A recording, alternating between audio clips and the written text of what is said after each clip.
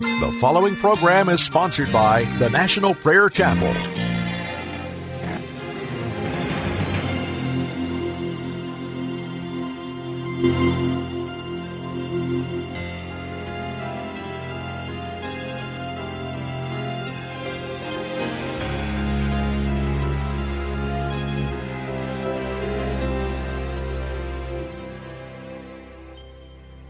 Welcome to Pilgrim's Progress.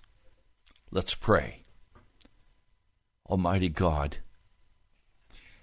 we've been content to be immature and childish. We've been content to pretend that we don't know what it means to grow up. We've been defensive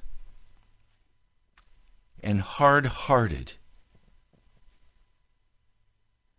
Lord, we've been proud and we've been arrogant. And we have not given you the time or the space necessary to grow us up in the gospel of Jesus. Instead, the thorns and the thistles have grown in our lives, the love of money, the responsibilities of life, the love for other things.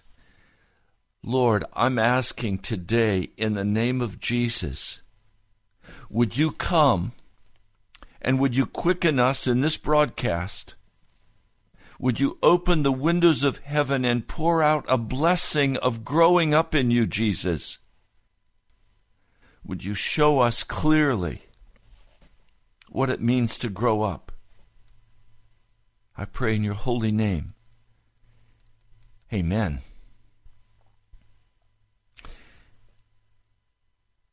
Let's go directly to the book of Hebrews. I want to share some things with you from the book of Hebrews in the 6th chapter,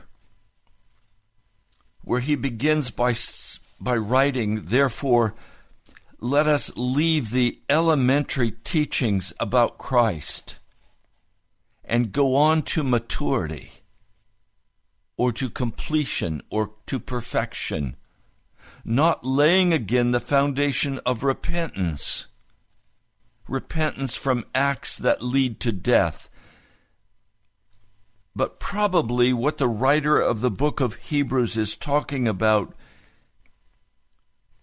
is the whole sacrificial system, the laws that govern the ceremonial aspects of the Jewish faith. He's addressing primarily Jewish people, and he's saying to them, it's time to grow up. It's time to leave behind the old covenant and move fully into the new covenant. He's saying, let's not talk any further about this need for you to repent because you have been drawn back into Judaism. Then he continues, and faith in God. Many churches today spend most of their time talking about faith in God, the power of faith, the wonderful nature of faith. You can be certain that if your pastor is constantly talking to you about faith, either he is a very immature Christian, or he believes his church is very immature and he is afraid to call you to grow up in Jesus. The writer of the book of Hebrews includes constant talking about faith in God and instruction in faith as a sign of immaturity in the people or the leader. Then instructions about baptisms. I was teaching this last night at our prayer time for the National Prayer Chapel. And immediately an argument arose about baptism. Does a man have to be baptized in order to be saved? And the argument went back and forth. The writer of the book of Hebrews is saying that is an immature discussion. the laying on of hands, the resurrection of the dead, the eternal judgment. He's saying there are some important aspects to each of these questions, but if this is your focus, you are still walking in immaturity. You need to grow up in Jesus. Well, I've read this many times, as I'm sure many of you have, and I have wondered, well, what does he mean, grow up in Jesus? And what is this about? I want to grow up in Jesus. I don't want to be immature. I don't want to be childish. I want to be a mature man of God, walking in faith and victory over all sin and over all darkness. And when I pray, I want to know that I'm standing before the God of heaven in the throne room, and my prayers are answered. Now he says, we're going to leave these elementary teachings, and God permitting, we will do so. And then he issues a very stern warning. It is impossible for those who have been once enlightened, who have tasted the heavenly gift, who have shared in the Holy Spirit, who have tasted the goodness of God and the powers of the coming age, if they fall away, to be brought back to repentance. That also was a very troubling passage to me, until as I was reading it, the Holy Spirit began to unveil for me the deep meaning of this passage. There is a reason why men cannot repent. It is not because they have committed the unpardonable or the unpardonable sin. There is another reason, and he lists that reason, giving us two. If they fall away, to be brought back to repentance, because to their loss they are crucifying the Son of God all over again. So in other words, by the actions of a person's life, they are demonstrating scorn for Jesus. They are, by their words and their actions, agreeing with the powers of darkness that Jesus has no power to deliver you from sin. He has no power to make you perfect. He has no power in his blood, but yet when you die, you will be made perfect, so that death now becomes our Savior and not the blood of Jesus Christ. And he's saying people who believe this, they cannot repent. In their immaturity, they have chosen to believe things that prevent them from entering into the depths of Jesus Christ. Now you remember the parable that Jesus taught regarding a wedding. In that parable, there are 5 foolish virgins and 5 wise virgins, and they are waiting for the bridegroom. They are waiting so that they can accompany him into the wedding feast. But when he comes, he finds 5 have no oil, and they have to quickly go to try to purchase oil. But by the time they have purchased the oil and returned, the door has been shut, and they are not allowed entrance because the bridegroom says, "Depart from me, I never knew you. I don't know who you are." So there are, according to Jesus, 1/2 of the church that will never grow up, that will never mature, that will refuse to repent of the deep sins of their heart because they are constantly in opposition to Jesus. They are never coming into agreement with Jesus regarding their sin. Now, make no mistake, I love being a pastor and a preacher of righteousness. I love being a holiness preacher. I am beyond honored by God to be so privileged as to present the gospel of Jesus on this radio station and in the church and with individuals as I meet with them and talk with them. But may I tell you, the most difficult part of my work as a pastor, and frankly, it is quite exhausting. That is dealing with couples and with individuals who refuse to grow up in Jesus, who constantly demand their bottle of milk and their binky and to have their diapers changed. They are always fighting. They are always defensive. They are always protecting themselves from every argument of the gospel. They love their immaturity. And when two of these people get married, there is a constant hash and rehash of the past. There is never any progress forward in love and mercy and compassion. There is never any building of the kingdom of God. There is instead constantly trying to take pastors' time to get down in the dirt with them and try to settle their squabbles. That is the most exhausting part of my work. Now, Wesley said if he preaches the true gospel of Jesus, he should not have to spend very much time in counseling with people who only want to squabble. I believe that's true. But there will always be a few, even in the National Prayer Chapel, who insist on the privilege of remaining immature.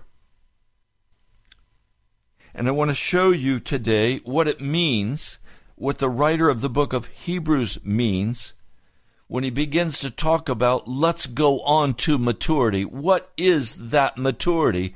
And what is the understanding that will allow me to begin to make progress in my walk with Jesus?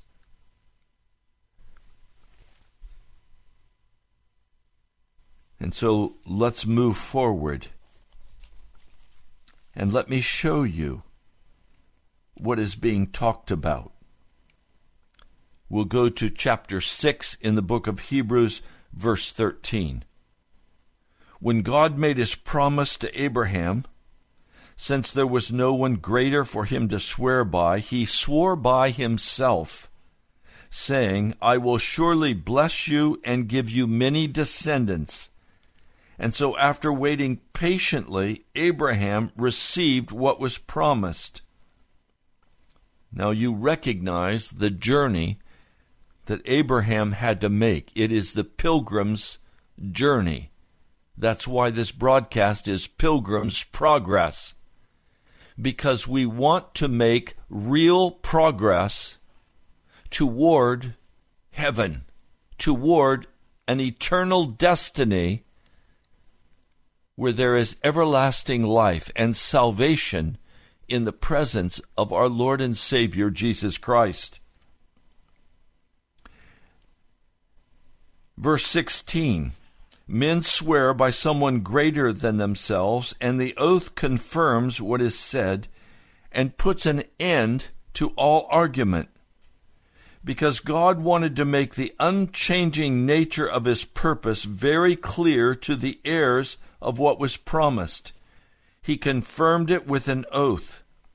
God did this so that by two unchangeable things, in which it is impossible for God to lie, we have fled to take hold of the hope offered to us, that we may be greatly encouraged. So there is a promise of God, and there is a covenant of God. that he will open a way for us into the heavenly realm. Verse 19, we have this hope as an anchor for the soul, firm and secure. It enters the inner sanctuary behind the curtain where Jesus went before us, has entered on our behalf. Jesus entered into the Holy of Holies on our behalf. Remember, the Holy of Holies is where the Ark of the Covenant sits, and in it is the law of Moses given on Mount Sinai in Exodus, the 20th chapter. Jesus went into that place. Now, you know, if you have been listening at all to this broadcast, that you could only enter into that Holy of Holies once a year as high priest, and then you had to take the blood of a lamb or a goat or a bull. You had to take that blood in and sprinkle it on that Ark of the Covenant to make atonement that you would not be destroyed in the presence of God. Now, Jesus has gone into the Holy of Holies, but he has taken with him his own blood. He has become a high priest forever in the order of Melchizedek. Now, usually when we talk about Melchizedek, it is telling the story of Abraham after he delivers his nephew Lot from the armies that have invaded and captured Sodom and Gomorrah. And usually when we talk about this as pastors, we usually speak about it in terms of the biblical basis for giving 10% tithe to the Lord. Because Abraham, this is pre-Old Covenant, this is under the everlasting covenant, Abraham brought 10% of everything and gave it to Melchizedek.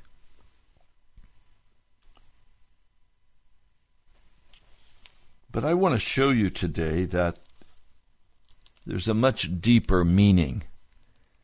And if you don't have an understanding of this deeper meaning, you will never have the ability or the courage to grow up in Jesus. It will make all the difference. Let's go to chapter 7. Now understand, through the first 5 chapters of the book of Hebrews, he has been laying the foundation of the greatness of Jesus Christ. He has identified Jesus as God. You understand that all of the names we use for God, like Jesus, Lord, Savior, Messiah, all of the names that we know God by in the Old and the New Testament are names of an aspect of salvation.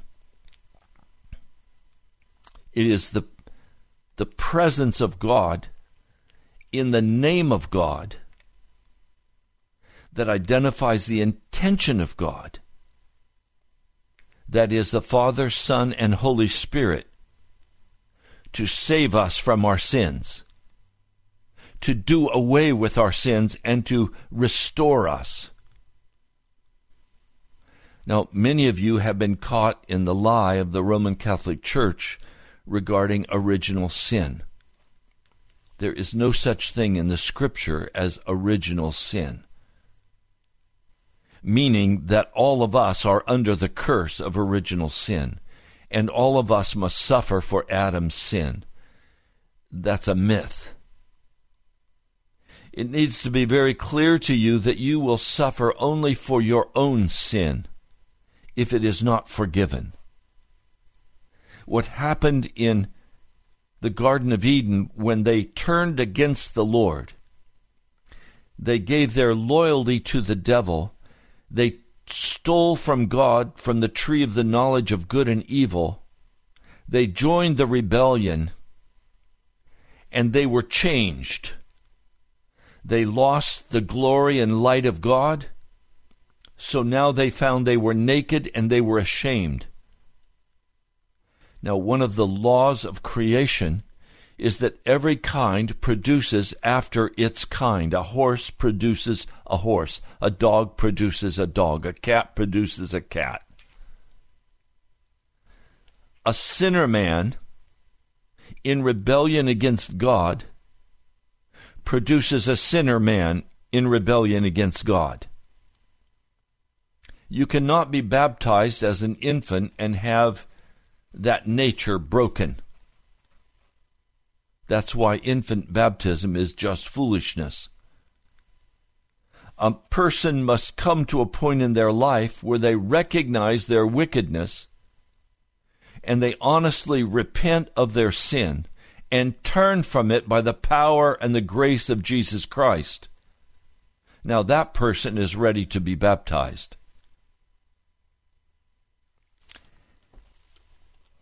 So let's deal now with Melchizedek.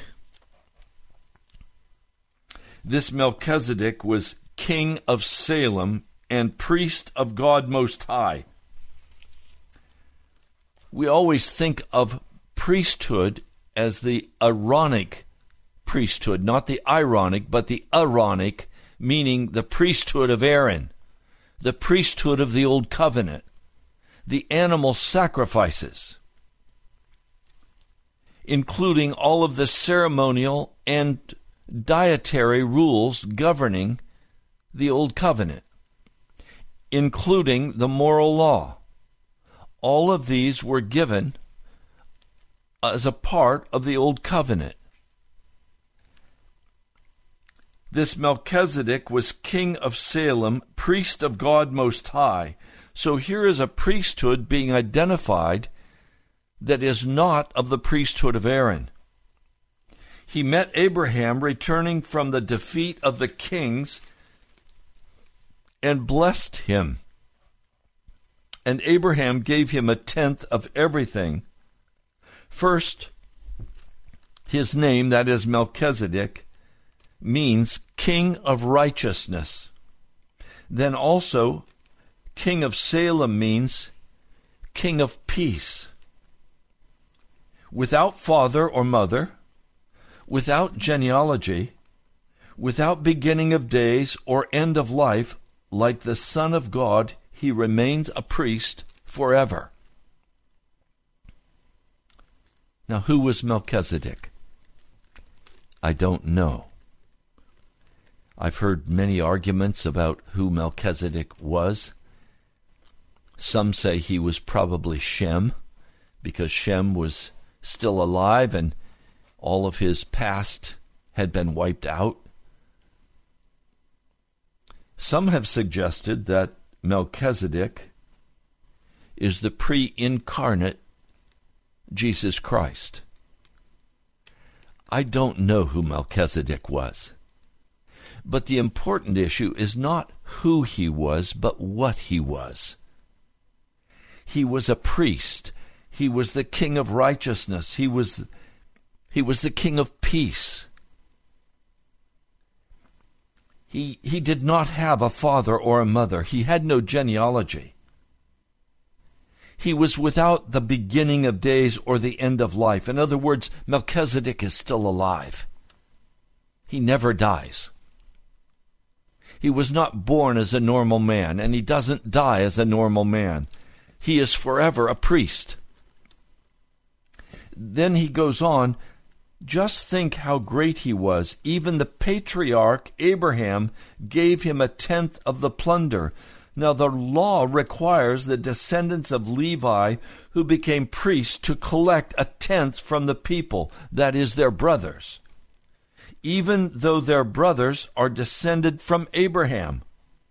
This man, however, did not trace his descent from Levi, yet he collected 1/10 from Abraham and blessed him who had the promises. Without doubt, the lesser person is blessed by the greater. So the writer of Hebrews is saying, this priest, Melchizedek, is greater than Father Abraham. That he collected the tithe from the one who had the promise of the Jewish people.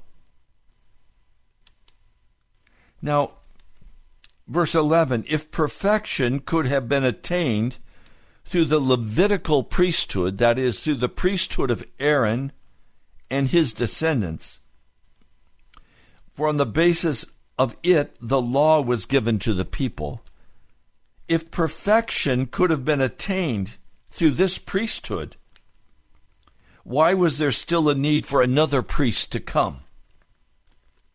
One in the order of Melchizedek, not in the order of Aaron. For when there's a change of the priesthood, there must also be a change of the law. Now, it's very clear that Melchizedek was not a descendant of Judah. He lived before Judah. It's also very clear that Jesus Christ was not a descendant of Moses or Aaron. He was not from the tribe of Judah, or he was from the tribe of Judah, not from the tribe of Levi. Now, listen.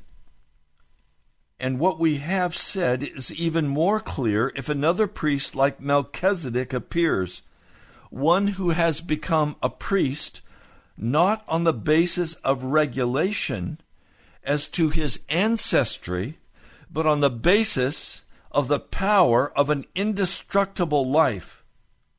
For it was declared, you are priest forever in the order of Melchizedek. The former regulation is set aside because it was weak and useless, for the law made nothing perfect, and a better hope is introduced by which we draw near to God. And it was not without an oath. Others became priests without any oath. But he became a priest with an oath when God said to him, the Lord has sworn and will not change his mind. You are a priest forever. Because of this oath, Jesus has become the guarantee of a better covenant. Now, let's break down before I lose you. What's the writer of the book of Hebrews saying?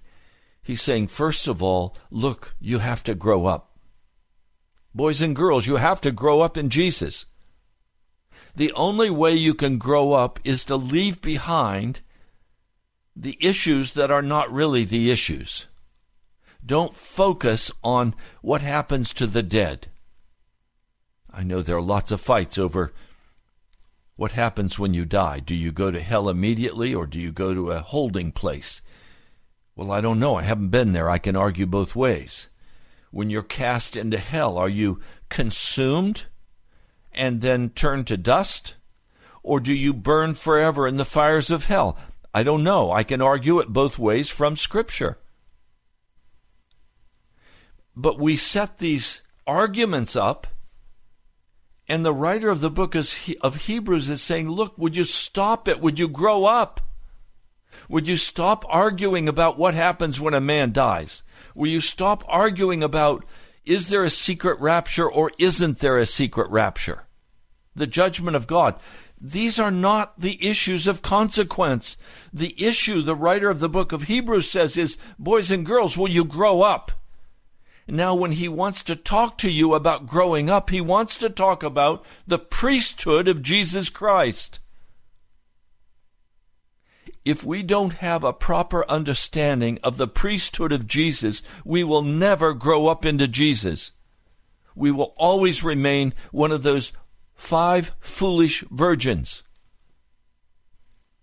You have to go deep in Jesus if you're going to grow up in him. And that means you have to understand his priesthood. You have to understand his function. Let me ask you a question. When Jesus was raised from the grave, why didn't God end everything right there and take his holy people to heaven? Why have we gone on another 2,000 years in this horrific struggle against the powers of darkness and the vile wickedness of this world? Where a wicked religion sends men with vests filled with explosives to blow themselves up. What a vile religion. Why all of this wickedness allowed? To answer that question, you must understand and grow up and understand the priesthood of Jesus. In other words, where is Jesus now? The book of Hebrews will tell us that Jesus is now ministering in the tabernacle made without hands. But see, those of you who believe that all of your past, present, and future sins have been forgiven deny Jesus the work he must perform for us in the heavenly sanctuary. You deny the need for these 2,000 years for God to work out his perfection in the heart of his people. You say, all of my past, present, and future sins are finished. They're forgiven. I'm saved. It's a finished work at the cross. No, it wasn't. No, the work of God was not finished at the cross. Jesus did not finish his work at the cross. But you say, he said it is finished. Well, what was finished? What was finished at the cross was provision of the atonement, the blood of Jesus Christ. That did not mean that the blood had been applied yet. In the Old Covenant, we have declared righteousness. In the New Covenant, we have made righteous. So the explanation for why 2,000 years of history is very simple but very difficult. It means that Jesus wanted to apply his blood to his people in such a manner that he would have for himself a bride spotless, without wrinkle. That his people would walk clean and pure through the vileness of this earth, and Satan's arguments against him would be utterly defeated. The argument of Satan was that no man could keep the law of God, that no man could be made righteous, that no man would willingly walk clean in the vile world, that he would get every man for his kingdom. I tell you boldly today, Satan does not have me for his kingdom. I belong to Jesus Christ and Jesus Christ alone. And every ounce of my energy and every dollar of money that comes into my possession is going to be used to fight against the powers of darkness for the salvation of men and women. To free, to grasp men and women and draw them out of the power of Satan. I do this by the power of the Holy Spirit. The purpose of my coming to this radio broadcast is to teach you the deep things of God, to cause you to grow up in Jesus and understand what God wants with you. He wants an army of righteous men and women who will gather together in his name, who will utterly reject the devil and his kingdom, who will pray the Lord's Prayer, Our Father, who art in heaven, hallowed be thy name. Thy kingdom come, thy will be done on earth as it is in heaven. The word kingdom there does not mean geographic. That word kingdom means royal authority. So a Christian is one who stands under the royal authority of Jesus Christ. And all of his energy is used, all of his time, all of his money is used not to establish his kingdom as opposed to God's kingdom, Because if I'm building my own kingdom, I'm building the kingdom of darkness. I'm building the kingdom of wickedness. I'm building the kingdom of Satan himself. I choose not to do that. I choose to build the kingdom of the living Jesus, the Christ, the Son of the living God, the high priest after the order of Melchizedek. Now he goes further. Now there have been many priests, since death prevented them from continuing in office. But Jesus lives forever. He has a permanent priesthood. Therefore, he is able to save completely those who come to God through him, because he always lives to intercede for them. Such a high priest meets our needs, one who is holy, blameless, pure, set apart from sinners, exalted above the heavens. Now I want to go back to that one very, very important word. We talked about it earlier, but we need to come now in the context of what I'm sharing. In Luke 13, verse 11, there is a woman. This precious woman is bent over, cannot stand upright. And Luke uses this phrase of being healed completely. This woman has been under this spirit of infirmity, of sickness for 18 years. Of being bent over and not being able to stand up straight. Can you imagine the pain of that and the shame of that? Jesus released her from that bondage. And the scriptures say he released her completely. It's the same Greek word that is used now by the writer of Hebrews to say, for which reason he is also able to save completely. In other words, this high priest has the power of the blood he shed on Calvary. He has the authority because of the atonement he has made that has been accepted by the Father. And now, from the heavenly sanctuary, he constantly lives to intercede for those he is saving completely, that he has totally released from their bondage of Satan's lies, completely released from the bondage of sin, healed completely.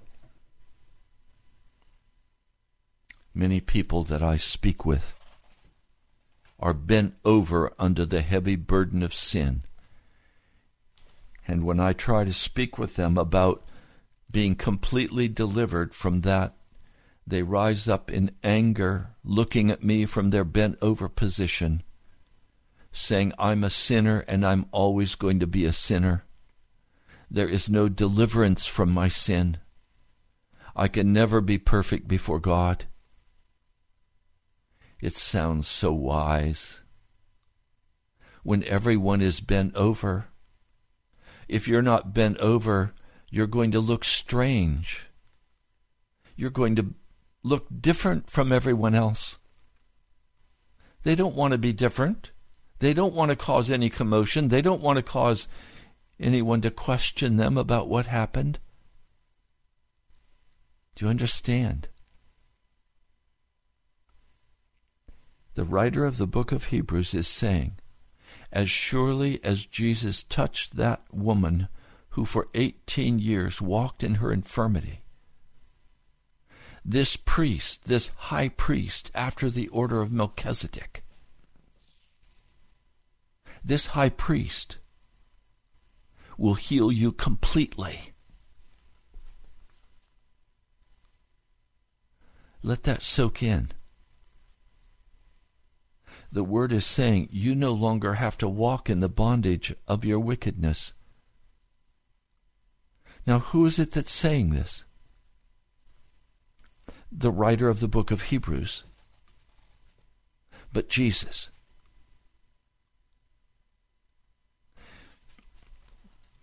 You see, there is a dramatic difference between the priesthood of Melchizedek and the priesthood of Aaron.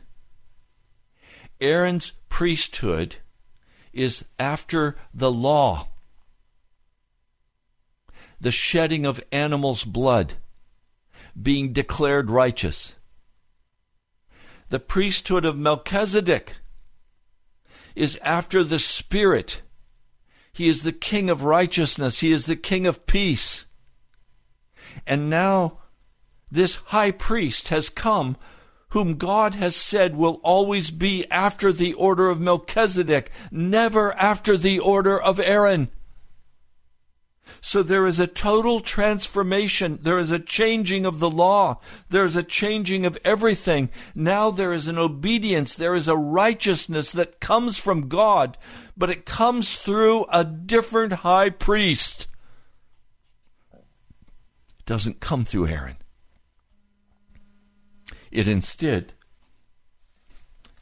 to the glory of God, comes by way of a new high priest. It comes by way of Jesus. Jesus is the high priest of righteousness, of peace. Aaron was never the priest of righteousness. He was never the priest of peace.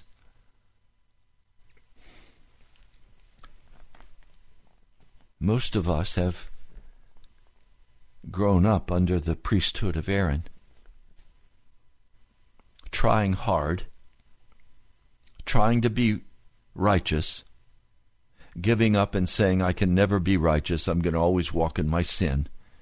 Now there has to be this sacrifice for me to cover my sin, but I'll just have it covered, I'll never have it removed. Do you understand the difference between the priesthood of Aaron and the priesthood of Melchizedek or of Jesus? Is that in the Aaronic priesthood, the Levitical priesthood, you could only be declared righteous. You could not be made righteous. But the glorious news is that in Jesus Christ, a man or a woman who comes to him, repents of their sin, humbles their heart before him, denies themselves, takes up their cross, and is crucified with Christ. It is Jesus himself who will do the work of crucifying. You cannot crucify yourself. He speaks of it in another place as Jesus coming and circumcising your heart. The cutting away of that which you think will give you the ability to produce for yourself. It is the removal of self-pride. How does this happen? It is a supernatural work of God that he will do in us and for us. But we must humble our hearts and repent and ask that this work be done in our hearts. It is not done by the Levitical priesthood. It is not done by effort and sweat. There will be suffering involved. And the suffering is the denial of the old flesh as it is stripped away from us and is utterly removed from our hearts. And we are made into new creatures in Christ Jesus. Please hear me. There is a place so much higher that Jesus desires to take you to. There is a place of righteousness that Jesus desires to give to you. There is a place of purity. There is a place of love and joy and peace that Jesus desires to take you to. Are you willing to let him take you there? Ephesians, Paul calls it being raised up and seated with Christ on the throne in heavenly places. This can be your actual experience in Jesus, but it requires growing up. It requires an understanding that now Jesus is interceding for me. Jesus is now involved. He has been a sacrifice for sin once and for all.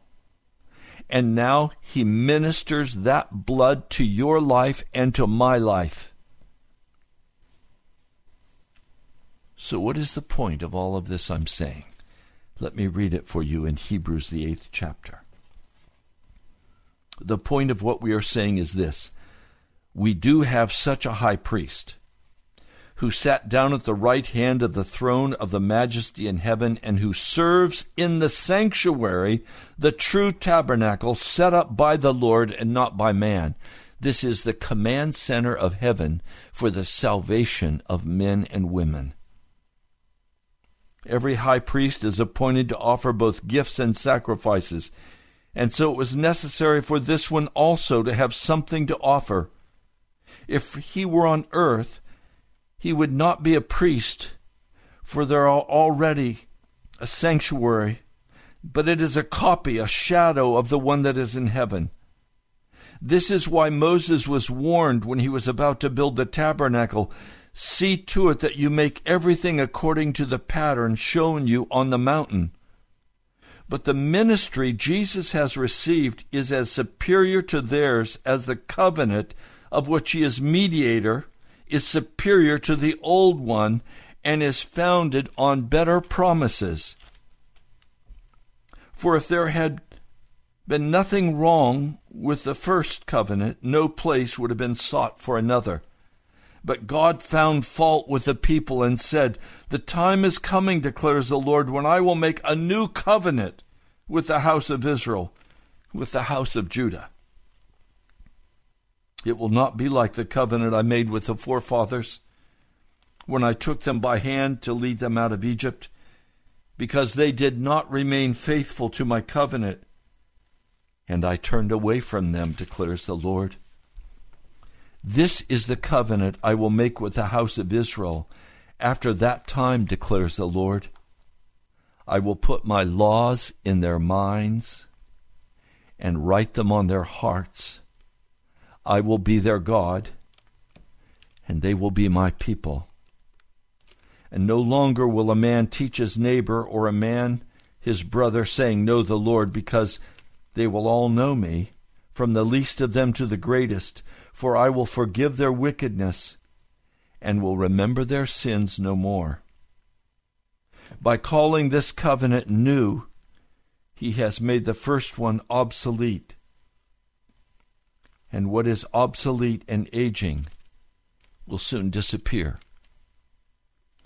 So the Jewish people had this very painful process going on in their time and space in history life. All that they'd known in Judaism was being swept away because everything in Judaism pointed to Jesus Christ. Now, there are some who want to hold on to those old things that pointed to Jesus. I don't judge them, but I wish they would grow up in Jesus. Because in Jesus is found every treasure. Everything a man or woman needs is found in Jesus Christ and his shed blood. Now please understand, Jesus wants to come to you as the priest in the order of Melchizedek. Not in the order of the law, but in the order of the Holy Spirit. I am not under the law. The law is only for lawbreakers. If you break the law, you are under the law, and it will punish you. But there is a place in a new covenant open for each of us where we no longer remain lawbreakers, where we are made righteous by the blood of Jesus Christ, where we grow up in Jesus and begin to understand the fabulous gift He has given us of being remade in His image and restored to the original Adam. Except this time, we're mature in Jesus. And we're not going to fall again for the tricks of Satan. We've been washed and changed, transformed, metamorphosed. We have been born from above. We have been crucified with Christ and entered into His resurrection. We have victory in Jesus. This is growing up. If you do not have victory in Jesus, it's because you do not understand the priesthood He offers, and you are yet immature and squabbling about the inconsequential things compared to the glory of dwelling in Jesus Christ. He is the high priest.